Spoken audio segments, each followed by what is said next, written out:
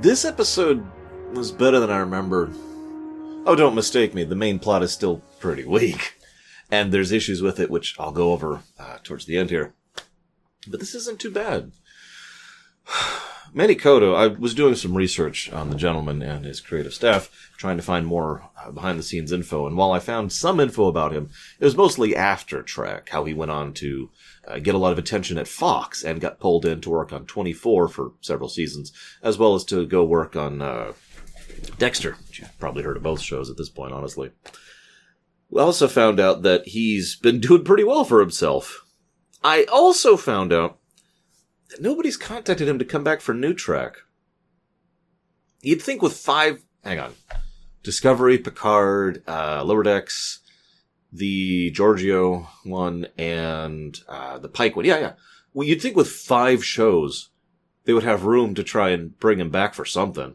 I don't know, maybe he doesn't want to. Just food for thought. Anyways, he's doing his own thing, but whatever. Would you want that? Honest curious. Remember, I still haven't seen New Trek. In fact, I don't plan to. I mean, there's no way. I'm finishing my Enterprise Ruminations this week. I will finish this week. There's no way in hell I will somehow manage to squeeze in time to watch any of the New Trek stuff within the next week. So, for the duration of the entirety of all of my Trek Ruminations, from TOS to TAS to TNG, DS9 to Voyager, to Enterprise and through the movies, I have not watched the New Trek stuff. By design. Not because it's bad or anything. Remember, that has nothing to do with anything. I just don't have time, and it's over there separate, and I'll deal with that when we get to it. Which will be in a couple years from my perspective.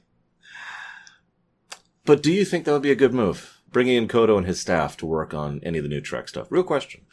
Because, well, we're going to see what kind of stuff they do with Season 4. And this episode, I think, is probably a good vertical slice, for I hate to use such a term, a good vertical slice of what their style is.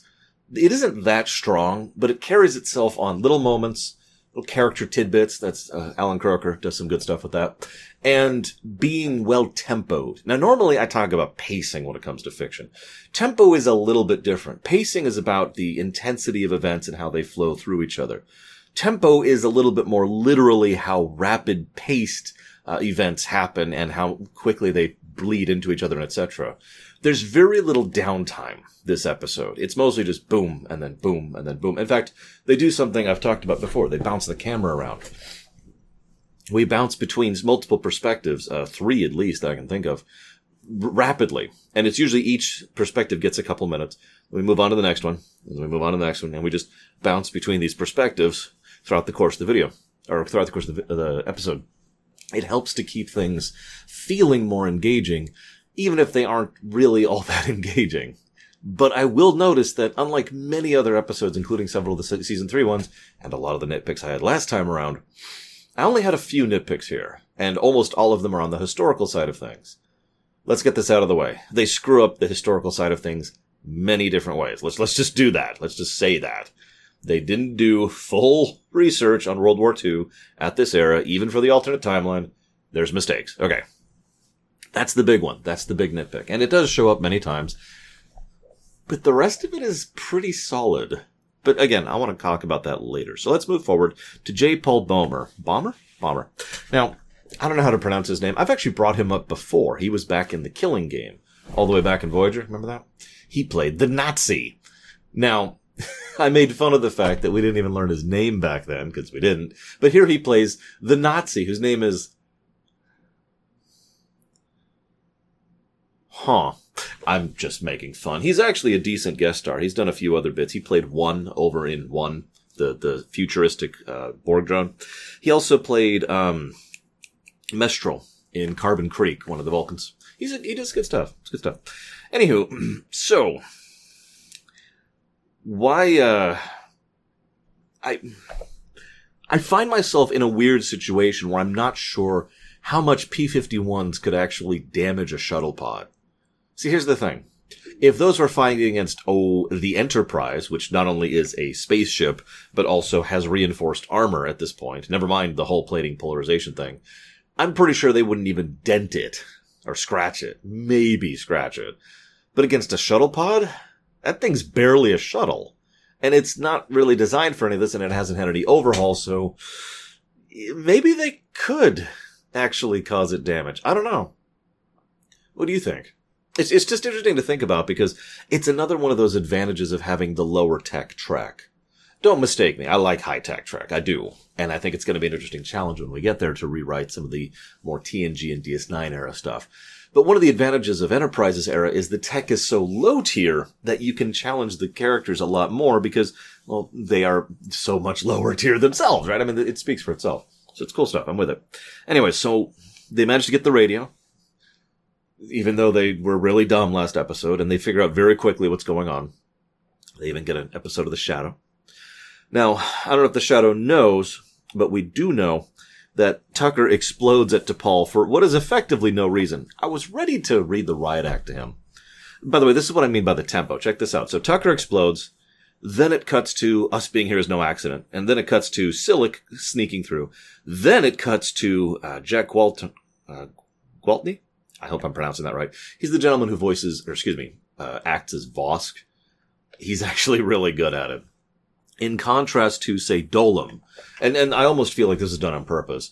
Dolim was our last big villainous character, and then there was the woman, and the woman was, very founder, and Dolim was, I am a military guy. Vosk is very soft-spoken, and very intense in the way that he presents himself. He assures you very calmly that he is going to get the information he needs. And he manages at every stance to outwit and outthink those around him. It shows him as a different type, but arguably far more intimidating villain, and I think it works quite well, personally.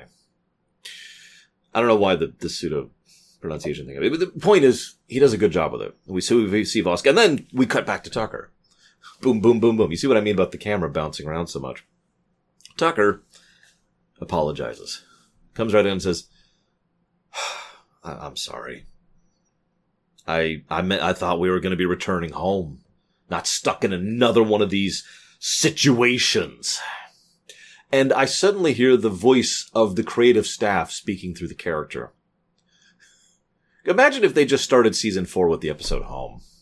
Now, I like these 2 episodes, as I've already indicated, but I have, and I've kind of referenced this last time, I have unironically recommended to people who have never watched Enterprise before to skip Stormfront 1 and 2 and just chop off. Like, okay, season 3 is done. Now watch Home. And just skip the middle ground. Just jump over that. And if you're really into it, go ahead and rewatch it later.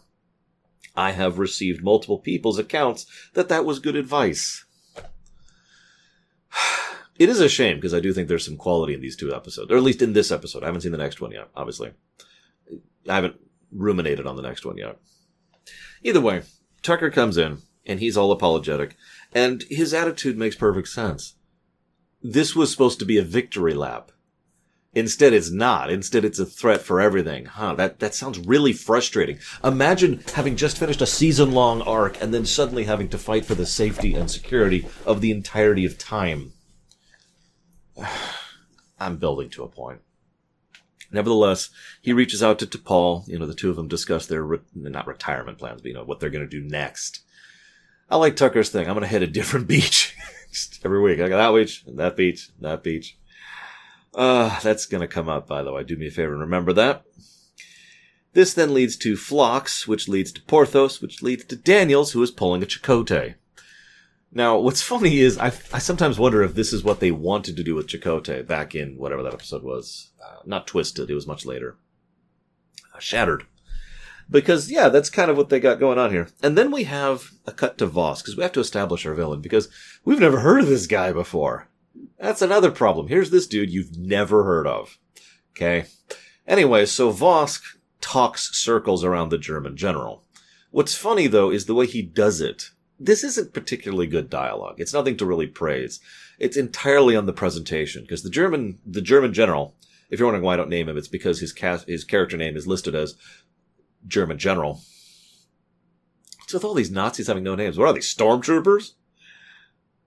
So German general is like, their resistance is fighting back, and our lines are getting spread thin, and we fear a counterattack, yada, yada, yada, right? All actually pretty practical concerns and relatively down-to-earth, things that he is actually right about. Vosk then tells him, well, your concerns are minuscule and inconsequential. Why not just introduce a pathogen that kills everyone that isn't of your race on the planet? Why not simply, which by the way would be a horrifically stupid idea, but I mean, the Nazis probably wouldn't know that. Think about medical tech in 1944. And then he's like, yes, so we are still allies. There's no need to dissolve our alliance. It is so mutually beneficial. Implying implicit, hey, if you don't get me these parts, we're no longer allies, and we'll turn these guns on you. The general, properly cowed, says, no, we're not terminating our alliance. Oh, well then I'll expect these by the end of the week. And he's so quiet. Again, I think this is yet another villain that is salvaged entirely by the actor. We have a decent list of those. Even just in Trek, we have a decent list of those. I mean, if it wasn't from Ricardo Montalban and Mark Alemo, right? Just to name two examples. We could add John Delancey to that list if you count him as a villain. Anywho, so we run through a few things here. Next thing we mention is the Mafia. Now, they don't actually call them the Mafia, but what I like about this is the Mafia is portrayed as anti-Nazi. Bonus points. Look up the Italian campaign sometime. So this then leads to Archer. And, you know, I've made a lot of fun of Archer, and I don't feel bad about any of it. One thing I will give Archer, he is weirdly good at fitting in with older terrain. You know how, like, Kirk was always the fish out of water, and, you know, most of the other crew, whenever they go into the past, they're just like, I don't understand anything that's going on here. And that was usually the point. Like, they were either poking fun at the past or poking fun at the future. Archer just slides right in there. And I already made the Quantum Leap joke, but it's funny how that's kind of one of his things. This came up in North Star, if you remember, too. It's just interesting, because he does effortlessly slide in and lets them provide the information so that he can use that to modify how he should respond. Pretty good improv.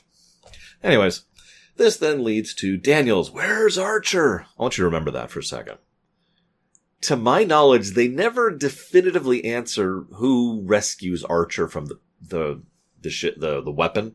And I looked it up, and there was an interview. God, I'm trying to remember when this was. 2004 or 2007. It was one of the two. That basically said, yeah, no, we didn't have any plans there. Which doesn't codify the idea that the writers didn't know what they were doing with it.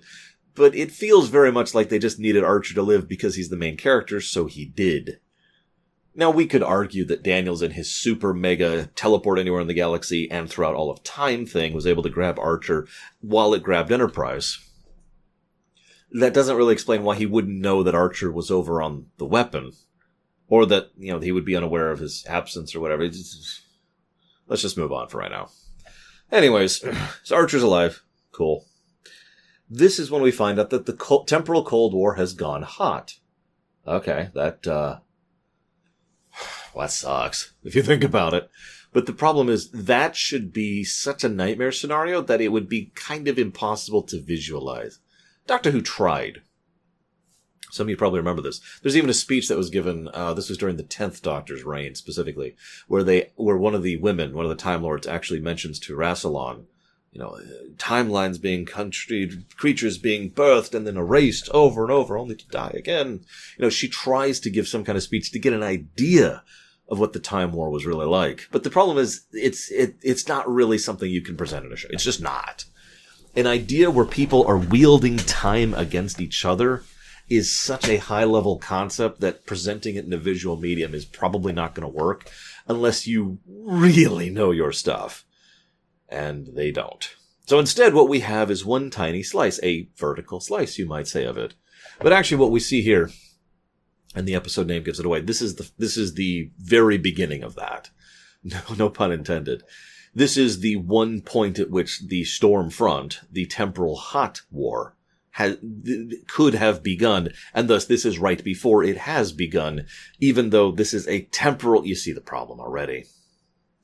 These people have broken the accords with each other. Therefore, there's no reason for them to stop trying. Therefore, there's no reason for there to be a beginning to the war, because it doesn't actually work that way anymore. Oh no, they're back there. Okay, well, let's send someone else. Oh, they've sent someone else. Well, let's send someone else. Oh no, they've sent someone else. They even mentioned temporal agents who are bouncing all over the place dealing with things. Why is this on the Enterprise crew? Now, I am making a great deal of fun of the plot, and that's because it's stupid. But I am building to a point, believe it or not. So, This then leads to Archer having a meal with stuffed peppers, what looks like collard greens, and carrots. That's a frickin' feast. I'm actually impressed. What's funny is the dialogue then indicates how bad the food is. And she's like, yeah, no, the Germans get all the good stuff. And it's like, but I mean, there's no meat in that, but, meat's kind of a rare commodity. I don't know if I'd say rare, but especially in wartime, meat is a heck of a rare commodity, so yeah, sure. I mean, they have to smuggle ground beef, which they don't even end up with, because that sucks. Anyways, this then leads to Silic, who tries to take Tucker with him, fails at it, and then saves Tucker's life. Now, what's funny is I noted that first. I was like, interesting how Tucker is still alive there. And then on the off chance you missed that, Tucker himself flat out states, it's weird that he saved my life. He dragged me out of the bay before opening the bay. He could have just let me die there. That is actually an interesting bit of foreshadowing, and honestly, I think that's probably the first real sign of the new leadership's storytelling style. This is something that's going to come up more once we get to, I believe, episode 4, which is when we start this new format. They're going to do arcs, and in the arcs, obviously they establish, change the status quo, and then payoff, right? Pretty typical. Almost every single one of these arcs is 3 episodes long, too, so it's a pretty standard format. Then there's usually like an intermediary episode, like a filler episode or just a episode of the week. Then you have another arc. But almost every single one of these arcs has hints of the next arc, and the next arc, and so forth and so on. I should also mention something. In all my research, I found out that they wrote most of these episodes way in advance, well before anybody knew about, the cancellation, which is important because it means none of the episodes' scripts, the core writing ideas, were changed by the news of the cancellation. Only the execution when it came to filming. I'll mention the episode-ish, because we have vague timelines on this, when the crew and cast found out about the cancellation. It won't be for a bit. Anyways. So, Silic saves him. Cool. And now we need to establish how evil the Nazis are with Alicia. All reality for a second, the fact that there's 2 Nazi soldiers on the street harassing a black woman. This is a lot more mild than anything I would expect. Anyways, this then leads to the informant who makes stuff up. That's hysterical, really. And he gets 20% off instead of resorting to violence. That's a nice little tidbit. And then we have the Nakul. This is an interesting scene. This gentleman is played by... I didn't write down the name. Of course I didn't write down the name. Whatever. We can see that Tuvix, who has been saved by the Temporal Hot War, has thrown his lot in with the Nakul. He gets straight with Archer very quickly. Ah, you're a temporal agent, right? I'm also from the future. And he just talks straight with him. And all the other people there are like, what is he talking about? Oh my gosh. He's like, no, shut up. You don't matter. Until Sal actually shoots him in the hand. What I love most is they're just kind of discussing this almost congenially. Sal shoots his hand. Archer gets livid. Sal almost calls for Archer to be shot here. Decides to let it go. But the reason I find that interesting is Archer's reaction. You might think, why is Archer reacting so weirdly? I mean, he's shooting a frickin' Nazi, right? Later on in this very episode, Travis and Tucker have absolutely no problem waiting until all the Nazis are on board the shuttle before blowing it, killing several people in the process. So what's the issue here? Well, the issue is obvious if you think about it. Archer has just been dragging himself through hell for a full season. And he's kind of sick. He was expecting to come home. He was expecting to be done with this. Can we stop hurting people to get information? Can we stop this? Please? Like, he's so against it because of the fact that he's so sick of it in himself and everything else that he's been dealing with for the last season. Once again, we're starting to really show actual character development for many of the characters, but the biggest and most important one is Archer himself, who, even though he had a small arc, if you were paying attention, in Season 3, now he's actually going to start developing into an actual character. Finally. So, first steps, again, laying those bricks early. New team style. I don't want to call it the Kodo team style, but I don't know what else to call it. Because it's like I said, Manny Kodo was brought in. Mike Sussman, who has been working with the show for some time, was brought in as an actual producer. And the Garfield Stevens' Judith, and I can't remember his name. The duo, they've done a bunch of stuff. They've actually written one of my favorite Star Trek books, in fact. They were brought in. And all of them kind of became the main creative thrust for the majority of the rest of the show. And really, it's just such a vast difference. I'm sorry to keep talking about this, but going straight from season 3 to season 4, especially with analysis mode on, especially the previous episode, which was headed by Berman and Braga, into this, which is headed by the new team, it's just such a massive contrast between the two. Like, you could see similarities in some ways. I'm getting off topic. I don't have much else to say about the episode, really, because, again, this is all trying to build up and establish the new villain. We have to establish why he's a threat. This is when we establish, the actual scope here. Archer calls up. They manage to rescue him. To Paul's face at hearing Archer, Hoshi rushes up and hugs him. That was a good moment. I like that. And, I would have had to Paul probably be like, just like start to walk forward to embrace him and then catch herself like, nope. Getting that control back, Anyways. But this then leads to a final talk with Daniels, and we find out the stakes are all of time. He's going to start the temporal hot war. The temporal war. Let's just call it the temporal war. And he's going to cause all this horribleness, and it's this violence and death of everything, and everything's being destroyed. They did this to me, and they killed my people. The stakes have been risen. To be continued. I have a saying. I didn't come up with this saying. It's something I borrowed. But no matter why it sucks, it still sucks. Explaining the why does help mitigate, of course. But at the end of the day, it's still like, huh? And this is dumb. Now, I enjoy this episode for what it is. But the problem is the plot is badly positioned and badly timed. That's saying the same thing. It's badly positioned, and it's just not interesting. Having a two-parter about saving all of time, after having a season-long thing about saving the future, it reeks of the comic book thing. We have to raise the stakes with the next villain. We have to have a bigger goal to reach for. And it's funny because last time you had 24 episodes to establish that, and this time you have 2. And you see the problems here? I talked earlier, back during season 3, I forget which episode it was, I talked about the anime movie filler. You remember that? Where, hey, here's this villain you've never heard of before, who's going to threaten all of reality, or all the country, or whatever the stakes are of the show in question. And then they're defeated and never referenced again after the end of the credits.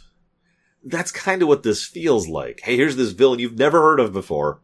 And there's no build-up. Because there was no build-up, because none of this was planned. Remember, they didn't even know what the Nakul were. They don't even mention the word Nakul in this whole episode. I was paying attention. It's not said once. I know they're called the Nakul. It is actually in the script. This isn't just from Star Trek Online, unlike the Tutarians, who never got a name in Enterprise. We're done with them, too, by the way. But no, instead what we have here is just... You see how this doesn't work? Even though we've got good acting, even though we've got good character moments, even though we've got good tempo, even though I still enjoy the episode, this is terrible positioning. Doing this right after season 3 was a terrible idea. But what else are they going to do? This is the question that I posit to you. What would you do? Your previous boss has sabotaged you, knowingly, willingly, or otherwise. They have given you this terrible hand. And you are now forced to sit at the table with a 3 high. That's not even possible. I guess a 6 high would be the worst possible hand, I believe. Mathematically, I forget it off the top of my head. You have this absolutely garbage hand, right? It's like, okay. And what do? You have to follow through on it. You have to address the fact that they're in the past during World War II, and there's some alien who nobody knows anything about who's in a Nazi uniform. What do? Tying it into the temporal Cold War as a way to shut down the temporal Cold War. Spoilers, the temporal stuff will end next episode, and it will not come back. Is probably one of the better moves you can make here. But again, even though we know why it sucks, it doesn't prevent it from sucking. I like to ask these questions of what you would do, and I like to give my own answer as well. The problem is, I would probably do what the Kodo team did. I would look at this and be like, well, let's chop this off. And in order to chop this off, we have to actually have there be some kind of stakes, and it has to tie into the temporal Cold War, and we have to make it so the temporal Cold War ceases. There has to be some kind of definitive end to it. Well, what if there's this one faction that was always an extremist amongst the temporal factions that was pushing harder than the others, and with their removal, the others are willing to settle down a little bit more?